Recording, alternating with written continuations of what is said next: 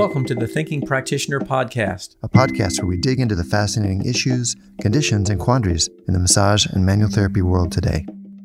I'm Whitney Lowe. And I'm Till Luca. Welcome to the Thinking Practitioner.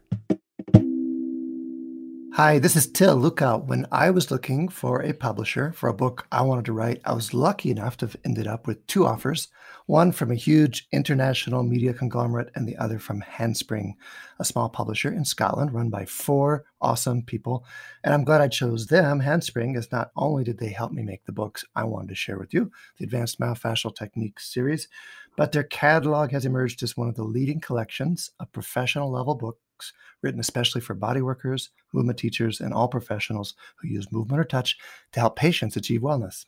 Hi, and I'm Whitney Lowe, and Handspring's Move to Learn webinars are free 45-minute segments featuring their authors, including a recent one from Till. So head on over to their website at handspringpublishing.com to check those out, and be sure to use the code TTP at checkout for a discount. So we thank you, Handspring.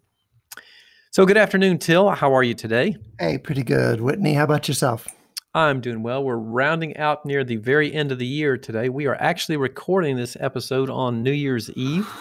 And there's probably not a person around who's very happy to see 2020 leaving. So who's not happy to see it leaving. Yeah. Yeah. Maybe, or the other way around too. I know what you mean. Yeah. It's been one hell of a year, and we are going to talk a little bit about some interesting things related to new beginnings, new activities, and new years this year, right? That's our topic? Yeah, it's a New Year's topic. It's really, this is the time of year people think back on the past year, but especially start to look ahead for the new year. And whether you're listening to this here at the beginning of January or you're listening to it throughout the year, it's always a time to reflect and think, how do I want to be doing things? What could I do that's better? And often what comes up is, how do I take care of myself? Typical New Year's resolutions involve that often. I think it's like 55% of New Year's resolutions, they say, involve health behaviors. And so there's so much to say about that. And it's so relevant to our professional life, our professional longevity as practitioners, how we take care of ourselves, how we decide how we spend our time. It's also relevant to our work with clients, because so many of the things our clients come in with for us to help them with have a self-care component. It's so often that we see things in clients where we just go, if you just did this, this might be a whole lot better for you, rather than you coming to me to help you with that. Yeah, I'm curious. I want to ask you your sort of take on this. That with that high percentage of things relevant to healthcare issues, why do you suppose that is? Why is that so high on all of our lists for resolutions and things? Why are 55% of resolutions about health-related behaviors? Yeah, it's a good thing. I mean, I think it might be related to just some of the intrinsic challenges in taking care of ourselves. Yeah. Some of it's just the physical actions or physical behaviors we do that care for ourselves as living, breathing people. Yeah. So, and your health is something that's always with you and probably frequently on your mind about things that you can say, yeah, I really would feel better if I felt better. So That's right. Well, it's, the cost of not taking care of ourselves is huge too. Yeah. It does get in our way of enjoying life, like you said. COVID has been interesting because it's really shifted the landscape on a lot of this for everyone. And in some ways, I think people are getting better at taking care of themselves from the stories I hear with my friends I talk to and for myself. In other ways, the challenge is more squarely on us to do what we need to do for our bodies and our well-being. Yeah, I think you're right. It certainly can cut both ways with that, because I've also seen a lot of, posts and things from people saying like, oh yeah, I'm because of COVID, I haven't put on real clothes in 3 weeks. I'm just wearing sweatpants and pajamas every day. And I don't care about, how I look to everybody else. And so, some of that can sort of slip into our self-care of taking care of ourselves some ways, I think too. That'd be the potential cutting corners or loosening up around the norms. Yeah. And that's an interesting relationship between self-respect, say, and self-care. Yeah. But there's so much to say, Whitney, as you know, about how to motivate ourselves or our clients, how to do better, how to say, set goals and move toward goals and be accountable. There's so much to say about that. Mm-hmm. But rather than focus on those today, I thought, why don't we just talk about the excuses we use not to do that stuff? Yeah. So I think that's where the rubber hits the road, and that's where the big challenges are for all of us. I think are the reasons and the rationale that we make for why we don't do those things, and I think learning more about ourselves and shining the light a little bit on our own issues and our own processes can help us be both empathic and compassionate with our clients when they're in the similar types of things, and maybe also give them some strategies for working on that may help them find ways to move through it as well. Awesome, great. Let's look for that. Yeah. I'm a full-time project for myself, and if we can apply this to clients, even better. So yes, ways to do that. So the cost of not taking care of ourselves is huge. They say that 80% of healthcare cost is related to 5 basic behaviors that all have to do with self-care: smoking, drinking, eating, stress, and exercise. 80% of all healthcare costs. That's huge. Yeah, absolutely huge. Yeah. So that's the cost to society, but then of course the cost to each of us is huge too, because we don't feel good. We have earlier symptoms or earlier problems related to aging. They show up earlier if we don't take care of ourselves. Mm-hmm. We lose our satisfaction in life. We lose our productivity, all those kinds of things. Yeah. And I think if you look at many of the types of medical conditions whose primary driving factors are smoking, poor drinking habits, poor eating habits, and stress, we see lots of the big ones that are highly impactful healthcare conditions relating to those things as well. So clearly, that plays out with everybody's, not only just the public health facet, but everybody's individual well-being there. Yep. And so then New Year's is a kind of reckoning time. People start to go, okay, I really would like to take better care of myself, because often the problem isn't knowledge, it's just behavior. It's actually doing it. Yeah. Most people know some things they could do for themselves. Mm-hmm. But even if they don't, there's often the desire there to do that. So New Year's resolutions are a way that people reflect and sort that out and set some intentions. And that's good.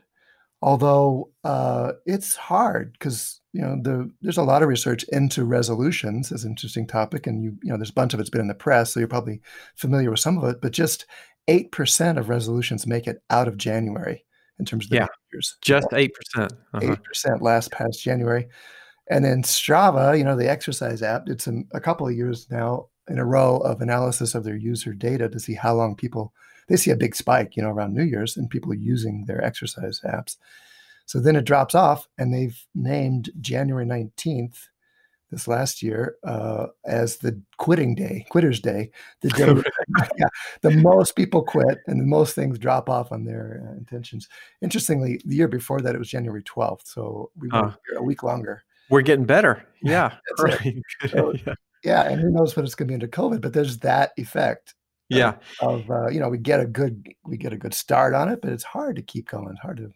It is. And, I also wonder, and I've seen this certainly with myself as I look at, times when I've made those kinds of resolutions, just the sort of negative feedback loop that can emerge when you recognize that you're not going to meet those resolutions and you see your process starting to break down. It's like, oh, there I go again, not following through on something. And then it can have sort of negative self-repeating messaging to yourself, but I'm not any good. I can't keep up with this sort of thing. And that's detrimental for us all, I think. Huge. Yeah. The toxicity involved of the disappointment in ourselves or the shame around that ends up in that spiral, that loop where it gets harder and harder to face that.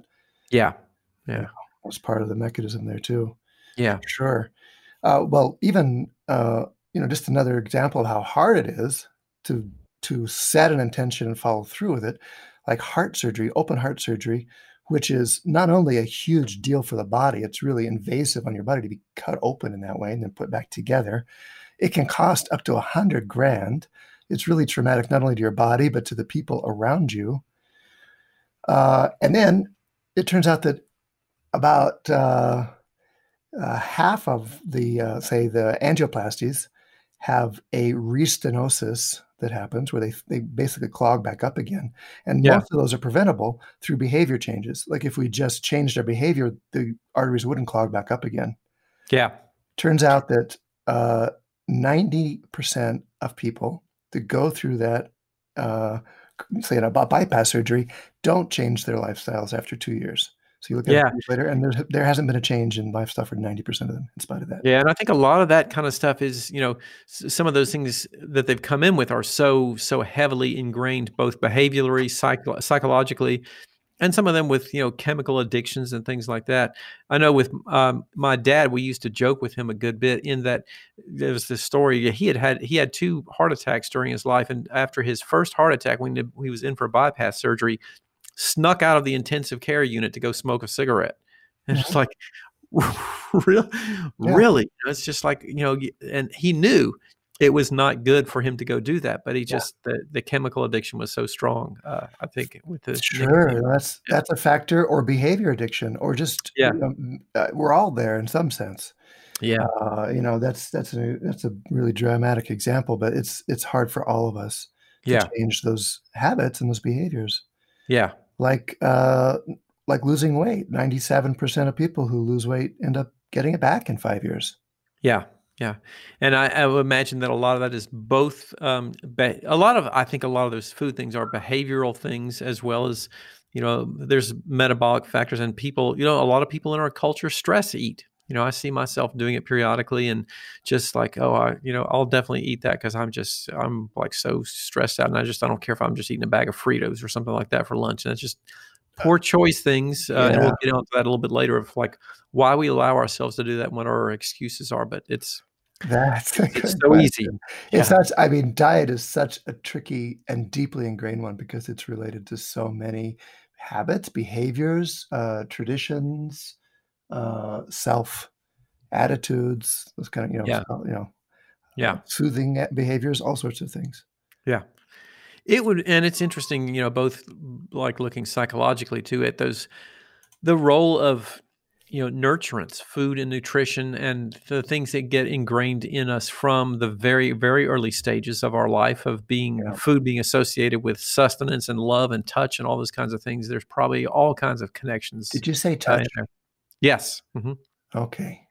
Yeah, your mother's breast milk, and the touch and the holding and caressing associated with eating and all that kind of stuff. So and so then in this touch deprived time, where do we look for that sort of comfort or that sort of deep nurturance, as you said? Yeah.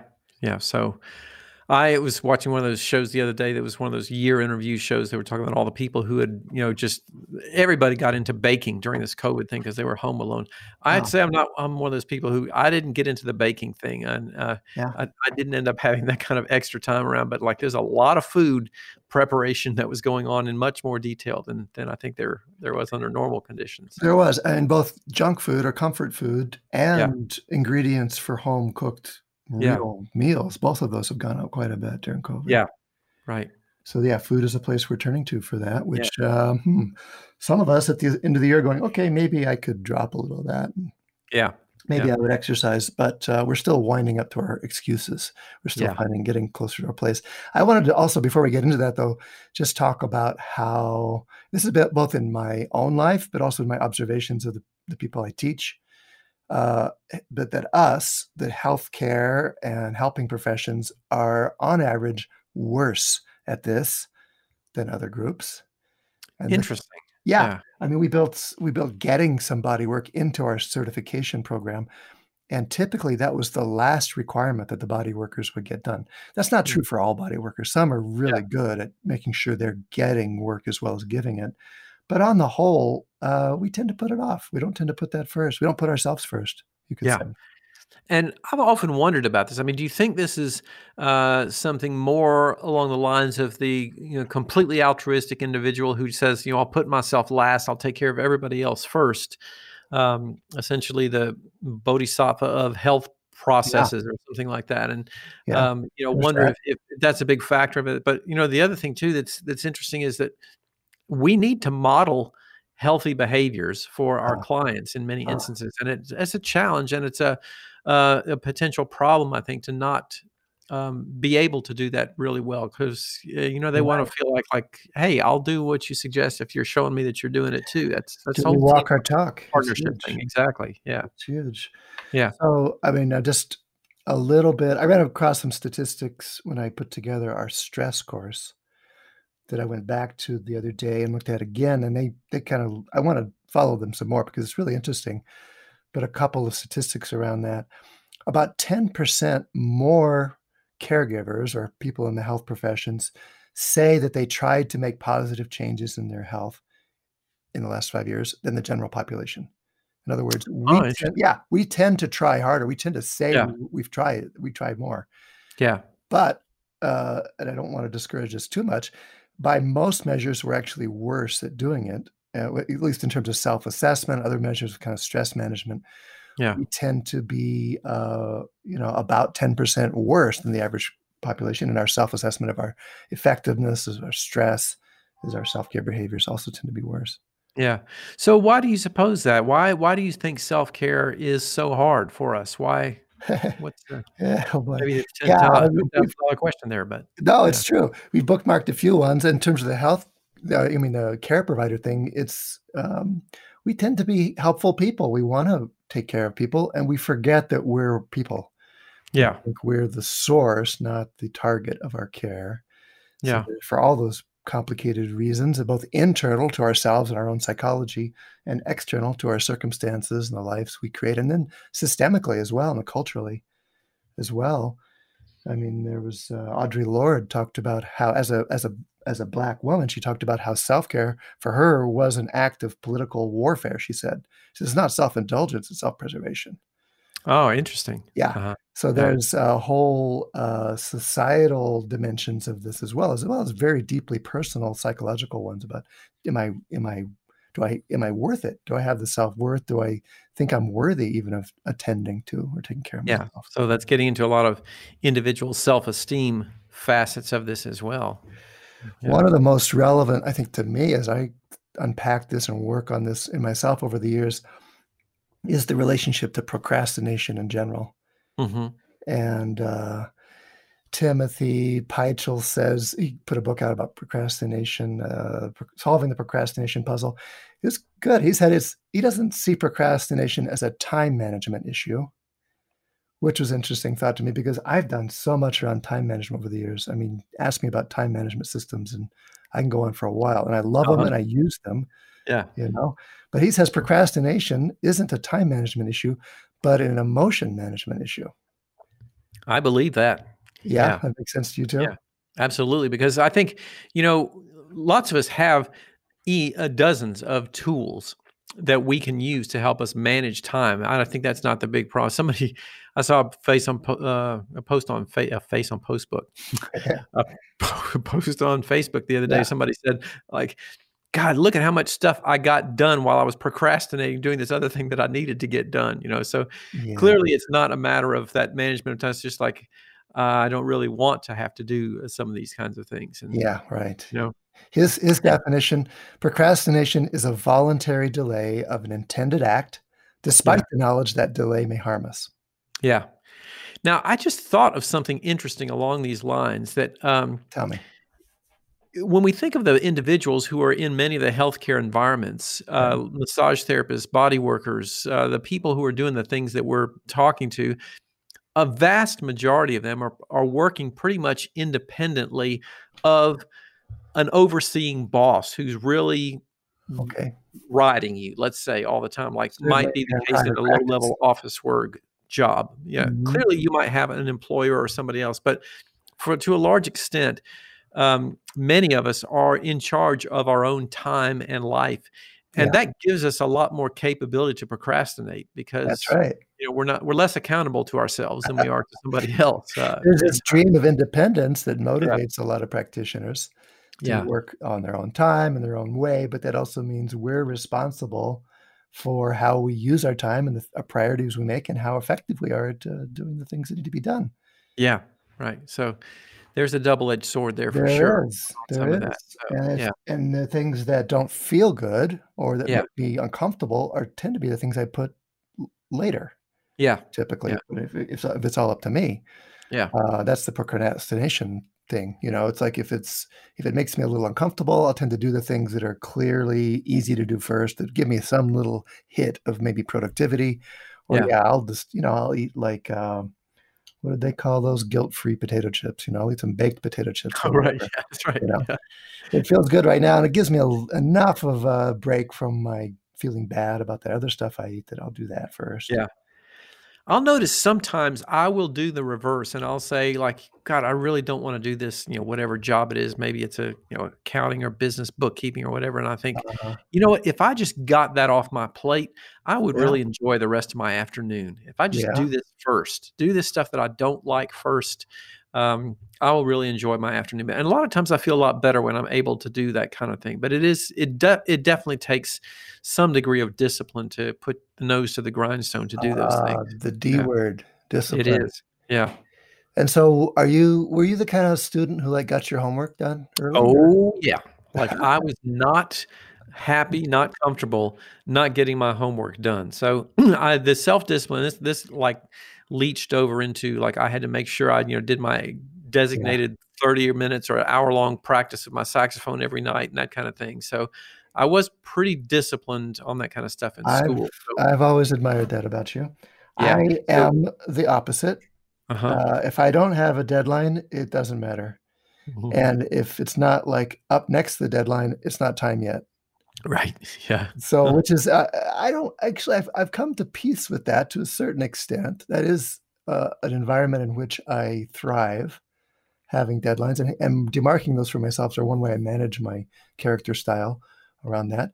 It's a little bit hard sometimes on the people around me, which I feel bad about because, my staff or a, editor at ABMP or Handspring or other sponsor here, they've all had to deal with that with me, which is like, it's the deadline till we don't Right. have anything from you yet. What's going on here? Yeah. And I feel a little bad about that, but I work better under pressure. I work better when there's a deadline, and that's just one way I've learned to manage that. Yeah.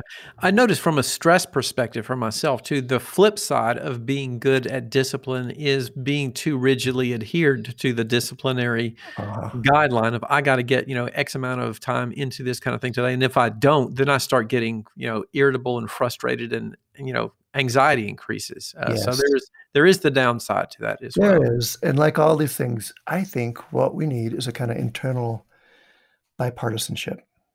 Uh-huh. Yep. Uh, so that for myself, the disciplinarian can get along a little better with the Yeah. spontaneity lover, the one who Right. just wants to follow my nose through life.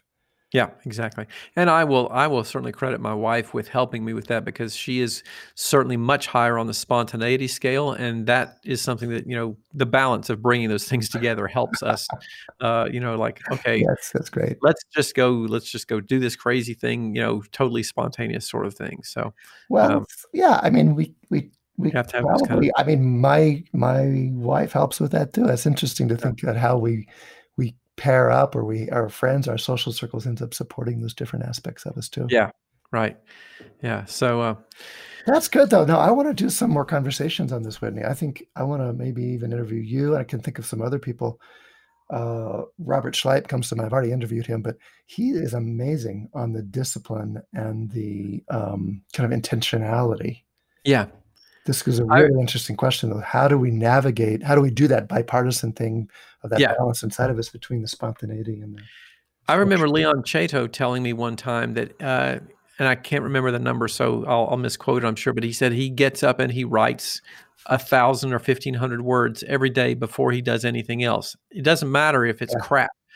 There's going to yeah, get 1,500 words written, and that's why he was so prolific in putting out such a large amount of written work over the years and other yes, kinds of you did. production, just because he could adhere to that kind of disciplined process. But It certainly there, wasn't all crap either. He did some good stuff. no, yeah, and so what you'd end up doing is like, yeah, you'll have some days of writing crap, but then you got a lot of stuff to work with to help, feed it out, edit it, make it turn into something good. So Yeah. that is helpful. But Well, I mean, there's something about that, and this is kind of related to my last point I think I want to make before we get to our excuses. It's Dean Ornish's thing about fear of death and guilt being really bad motivators for people.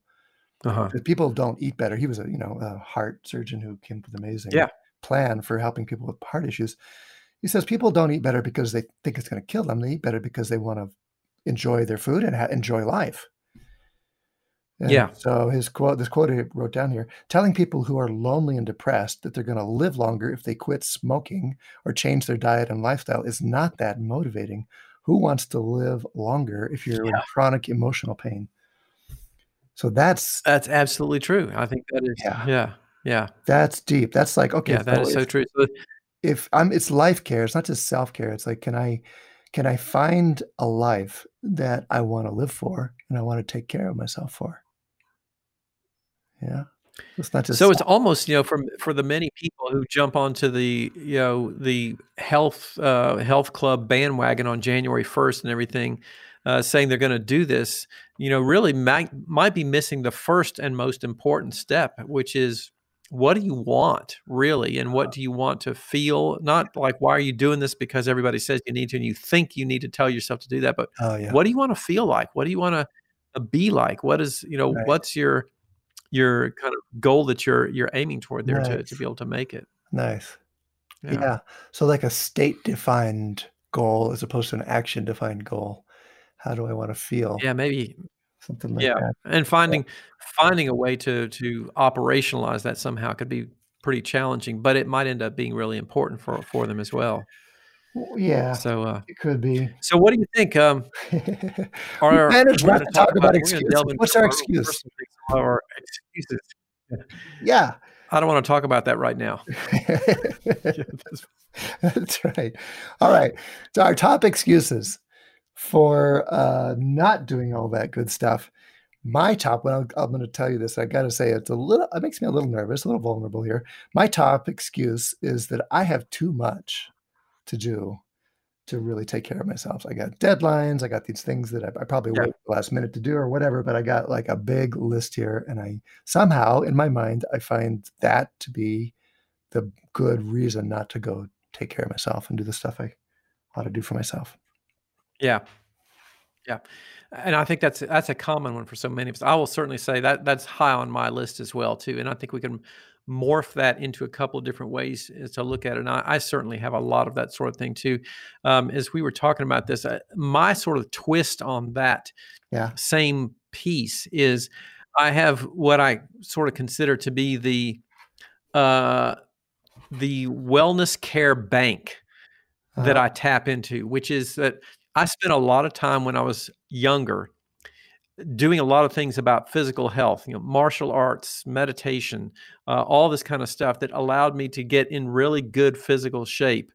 And I was eating really well and have always, eaten pretty well. And so what I'll do is I'll say, I can take it, that's my thing. It's like, I don't have time to work on this right now and that's okay because I can take it because I've got a bank of health built up from the past that I can tap into to carry me over this difficult time when I don't want to do something. So you got your healthcare homework done early. And so you can take So I mean, I'm really glad that I did a lot of that because I do think there is a carryover into later parts of life that certainly has been helpful. But I got to be pretty careful about tapping into that too frequently. So I just went to the doctor yesterday and found out that I have a stress-induced eye disorder now that's coming from excessive stress because I have not been taking care of my stress levels recently. I got it's the beginnings of a macular degeneration in my eye. So, and I'm on my computer all day long, so I can't have that kind of thing. So you can't do that. And there, as time goes on, we have to listen to those things more, or they'll assert themselves in ways that force us to listen to them. Yeah. Those kind of symptoms. Yeah. All right. So what else you got? Well, I'll go on, but I just want to stick up for myself and for you a little bit there and just say, all of these, it's that bipartisan idea. We're calling them excuses and the reasons maybe we give ourselves for not taking care of ourselves, but they also, I think, represent, something that needs attending to as well. That the fact that you actually take care of yourself, you got this bank, that sounds pretty awesome, and the sense of resilience that you could take it. And then for myself, I have too much to do. yeah, I can be enormously productive. That's the upside of that. In other words, I can just say, Yeah. I can, I can manage and get a lot of stuff done. The downside for myself is, of course, that then I can neglect the things that keep me healthy and happy. Okay, Yeah. so that's Right. related to my next one, which is I'll get to it in a minute. In other words, I'll get to my self-care in a minute. I'll get up out of my chair and go for that run in a minute, or do my bike ride. I got a bike here in my office. I'll do that in a minute. I just want to finish this thing I'm Yeah. working on now because I'm almost there. I don't want to lose my thought. And Yeah. that's a loop. Once that starts, it can be hard to get out of. And I look up and I'm embarrassed about how much time has passed that I've been saying that to myself. Digital deferral. Uh-huh. Yeah. Deferral looping. Digital deferral. Yeah. Right. Yeah.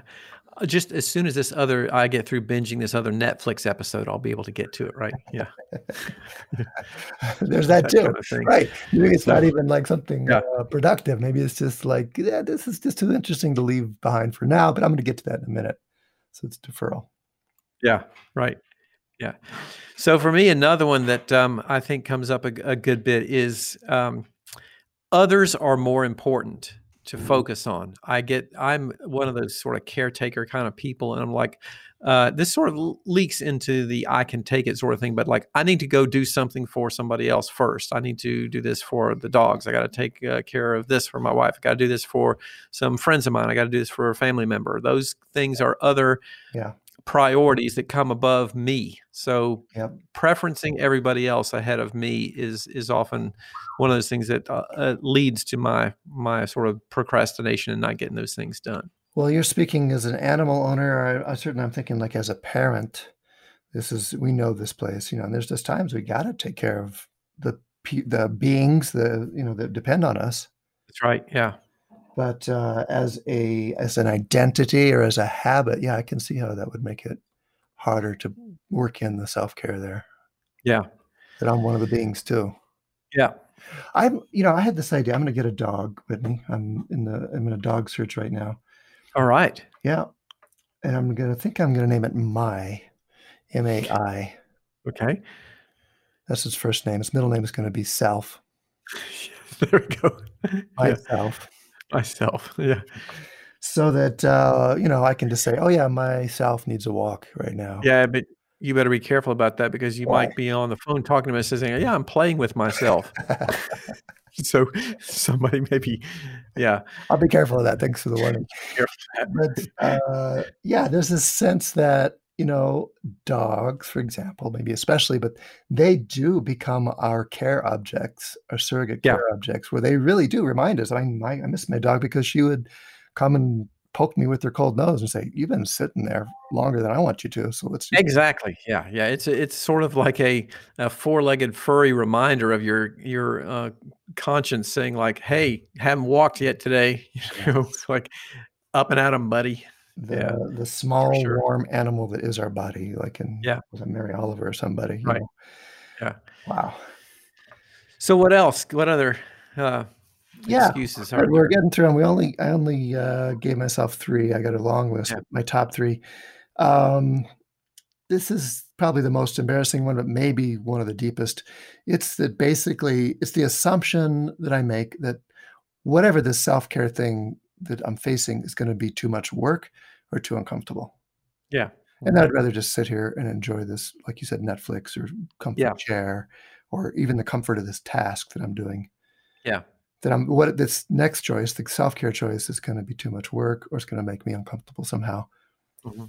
And that's back to that procrastination thing being emotion management or pleasantness management. Yeah. To do something that's comfortable and easy now than do the thing that seems hard. Yeah. And I'll have to say, like I mirror all of those that you've mentioned. It's I see a lot of those things happening for me too. One of a third one that comes up for me, and again, this is one I'm not terribly proud of either, is getting into this state more and more frequently these days. I notice as I get older of saying, "Oh, what the hell? It doesn't matter." It's like I'm getting older. It's not going to make that much difference. Oh, well, if I don't go work out today, if I don't go do exercise, if I don't take a walk, that's all right. Yes. Um, it's not going to make that much difference. So that one's dangerous because that certainly leads into Yes. making everything feel less sort of both relevant and like having meaning around that. Like You're letting yourself go is what I can hear in the back of my mind. At the same time, I just feel like stick it up for you, Whitney. I don't know why, but it's like there is a kind of acceptance that comes with getting older. Yeah. And a kind of that's around aging itself. It's like, how do we, there's a way to age gracefully that does involve not letting ourselves go, but accepting the differences that come with getting older. Yeah. Yeah. How do you think about that in terms of what the hell, I'm getting older anyway? I think, it's important to recognize that, there's sort of a mission behind what my life is about and who I am. And I don't want to give that up. And I have been a lot about taking care of other people my whole life, but that also has to extend into myself. And I have to be honest and recognize that, there's a lot of times where I'm not going to say abuse, but take advantage of my own self in ways that I think modeling taking care of yourself is really the first step in modeling that taking care of the other people and our clients and things like that. So, all right. So in other words, you're saying you could take care of yourself even as a way to take care of other people. Yeah, because I think that's certainly a way into developing that sense of compassion and what we were seeing and talking about earlier too, of just the relieving the guilt that people feel about not doing things. And you have to be compassionate about things just the same way that you would be talking to somebody else who's working and struggling with their own difficulties, I think. Just thinking something one of my friends said to me not too long ago. He said, if I treated my wife the way I treat myself, she would have left me a long time ago. Right. Yeah. So it's like, how can we be a better partner, a better spouse to ourselves, better life partner for ourselves in a way? It starts at home. Yeah. It starts at home. So what do we do? What are some things that can help that process? Yeah. Before I get to the solution, I want to just give out the honorable mention prizes. Oh yeah, good. Okay. Yeah. They because there's a whole lot of them. I'll bet you have some too, Whitney. But worthy candidates that didn't quite make the cut for top 3. Like I don't know what to do for myself, and that's actually huge. Just a lack of information or a lack of being able to imagine what to do. It's time. I know it's time for me to do something. I just didn't think ahead. Don't have it in front of me. What am I going to do? I look for a yoga YouTube, or what do I do right now? And that leads down another rabbit hole. Yeah. Oops, I'm back on my phone. Definitely a high contender. That digital distraction, and we're up against some pretty big players in this arena, namely, I guess it's okay to mention Apple, Facebook, Google, and every other tech company, the designer, social media company that has evolved a business model involving getting us to use our devices and making them interesting and making them irresistible. You don't think they intended that, do you? Well, I don't think, to be fair, I don't think, honestly, they intended to have it be such a mess. And a lot of them are trying to do things about it to greater or lesser extents. But I think that is, when you have a metric that is based on clicks, pickups, or whatever, you're going to get good at that, and you're going to invent algorithms that get better at that and get beyond our ability to even understand how they're working. But they do get really good at catching our interest and getting us to interact with them. Yeah. And so we're up against some strong competition for our motivations there. Yeah. Yeah. Indeed. Yeah. So what else hits our honorable mention? Honorable mention. It's raining, dark, or cold. I don't want to go outside. Oh, that's a good one. Yeah. Do that. It's a little bit harder to do when you live in a climate where it doesn't get bad weather. It's freaking like when I was living over on the coast of Oregon, that was easy because I'm not going out in the rain and wind. Like I'm not going out there today, but over here it's a little harder to pull the weather excuse. Well, what I tell my son is like, there's no such thing as bad weather, just bad attitude. Yeah. So I try to tell that to myself, but that's a little harsh. Yeah. Yours, you mentioned that one. I need to take care of other people. Here's the one I love. I couldn't get logged in. I gave up. I stopped. Yeah. It wouldn't find my link or whatever. Yeah. Customer service kept me on hold too long. Whatever. Or I don't like being on Zoom so much. These are all valid reasons to change course and to do something else. But it's interesting to watch how in myself and in the people in our learning community, how we come up against those as reasons not to do the things we actually kind of want to do. Yeah. Yeah. How about you? Anything else you want to stick on our honorable mention list? I'd have to say, yeah, like on this whole honorable mention list, I'm with you like fully on all those. I can't think of another one off the top of my head that really also we haven't yet tapped into. So I think, I think we've covered a lot of those, and probably everybody else has got a few other things that we haven't thought of here. But that certainly covers the things that are most prevalent for me. Yeah. So what do we do about it? I guess full stage of contenders up here at the Oscars for excuses. We have a full stage of like award winners and runners up. Yeah. And what do we do about this big scene? I got some bullet points there.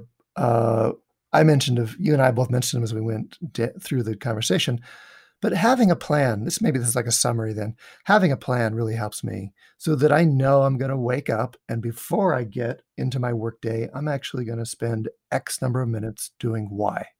So I actually know what I'm going to do, and I have it ready for myself. I don't have to go looking for that yoga YouTube when it finally occurs to me to get off my other device, Do you think having something physical like a checklist of like, these are the things that I need to do today, and like when you can see that checklist? I had a friend who used to make to-do lists of things that she had already accomplished and then would like scratch half of them off just because it looked good, that you sort of got some motivation. Like, yeah, like I'm cranking here. I'm getting some stuff done, So. Yeah. Don't get me started on checklists. We could do a whole episode on checklists. Like I said, I'm a time management, whatever it is. A fanatic. Aficionado. Yeah. Right.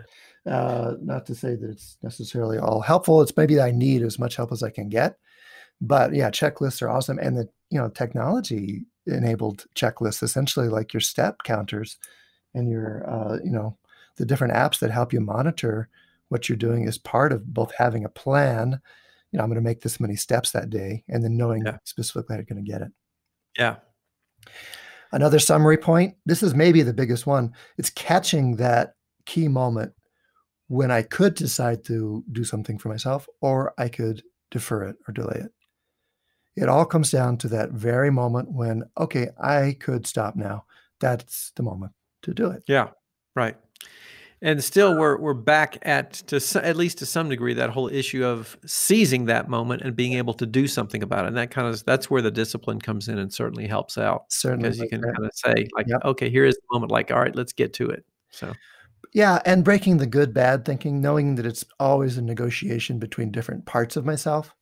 The part of myself that does want to actually enjoy getting out there for a run, and the part of myself that really does want to stay here and get this project done on my screen. That they both have a point of view, and that there's a negotiation involved. And it's not like I need to make a plan to suppress one or the other. There's a way to let both of them live. Yeah. That's valuable, and we need to I think oftentimes get in a place of being able to, I don't know if forgive ourselves is the right word, but cut ourselves some slack on some of those things. Yeah, like that self friendliness, or actual friends, the social accountability, the actual people knowing that you're wanting to do something or doing it with you, companionship. And there's so many ways to do that, both in person, just to have friends and support socially, but also there's more and more ways to do that. Yeah. Dangerously, perhaps, on our devices. There's ways, there's meditation apps where you have a group that you're meditating with, Strava, et cetera. Yeah. We should check with them about being sponsors. Yeah, I don't know Strava. I'm not familiar with. I don't mean to actually give them. They did that interesting research, but I don't mean to. In my for an endorsement here, but they've done that research on when do people quit. They're the ones that did that. Yeah. For myself, deadlines, things that help me, get past the excuses, and intermittent fasting around self-disparagement. Just saying to myself, okay, for this morning, I'm going to skip my self-criticism breakfast. Okay, now when you figure out like how to do that, that's what I want to know. Like how do you actually accomplish that? Because that's the ultimate goal of every meditation method around, is like, how do you stop the mind? How do you stop those thoughts? Right. So maybe it's tell me when you got that secret trick. Yeah, no secret tricks, except maybe it's catching it. Yeah. Noticing when I go, oh, you lazy whatever, sitting there in your chair. yeah, wait a minute. I'm skipping that this morning. I can get to that later. I'm having a fast on self-disparagement right now. I like that idea. Yeah. Fasting of self-disparagement. Yeah. And then I'm going to supplement my diet, like you said, on self-friendliness. I'm going to take some supplements, dietary supplements of just going easy on myself, of not getting down on myself so much, or not, And, you should, like, when you do accomplish some of those things, you should actually verbally, just the same way they tell you to actually physically smile when you're feeling down, because the muscles have a difficult time, in terms of being tied to the emotions, a difficult time continuing to stay sad if you're physically smiling with yourself. So get up and say, like, all right, that was awesome. Great job there, buddy. Demarking, celebrating, acknowledging, those kind of things. Great. Right. But then the last one on my list, you can probably see it there on our outline. It's the one you said. It comes down to just doing it. It comes down to just getting out of the chair, shutting the refrigerator, finding something else, whatever it is that allows you just to do those things. That's what it comes down to in the end. Just do it. That would make an interesting marketing slogan. I wonder if anybody's ever thought of that before. Yes, maybe we can take it over if they haven't. Right. Very effective they had for getting everybody motivated on that. So. Yeah. So, well, I think we've tackled quite a few of those things. Yes. And hopefully we can have some different perspective on our challenges around resolutions and things that we want to have accomplished for the new year. I'm looking forward to our excuses more. Yeah, there we go. Yeah. So you can give yourself congratulations for making it through the podcast episode. There we go. That's the first step. Excellent job, everybody. So we want to thank ABMP for their sponsorship. They are a proud sponsor of the Thinking Practitioner podcast. All massage therapists and body workers can access free ABMP resources and information on the coronavirus and the massage profession at abmp.com/COVID-19, including sample release forms, PPE guides, and a special issue of Massage and Bodywork magazine, where both Till and I are frequent contributors there. So for more information, do please check that out on the ABMP podcast also, which is available at abmp.com/podcast, or wherever you prefer to listen on your favorite podcast apps. So thanks again to ABMP, also to Handspring and all of our other sponsors for their support of the Thinking Practitioner. You can stop by our show or site for show notes, transcripts, and other kinds of extras. You can find that information with me at academyofclinicalmassage.com. Until, where can people find you and those resources there? Advanced-trainings.com. If you have questions or things you want to hear us talk about, it's a new year. We got some exciting topics lined up. We want to hear yours too. We want to work them in. Email us at info@thethinkingpractitioner.com, or just look for us on social media. I'm at my name at Till Luca. How about you, Whitney? Also can find me on social media there at Whitney Lowe. And you can follow us on Spotify, rate us on Apple Podcasts, or wherever else you happen to be listening, whether it's one of those metal cans with a string attached between it, whatever it is that you're listening to. Mm-hmm. Tell a friend, share the news, and don't make excuses. Go listen to the rest of the Thinking Practitioner episodes there. So if you're going to make excuses, make them good ones and enjoy them thoroughly. That sounds good. Well, we're looking forward to a great 2021 with everyone. Look forward to diving into some great conversations with you, sir. And we will see you all again in 2 weeks. Okay.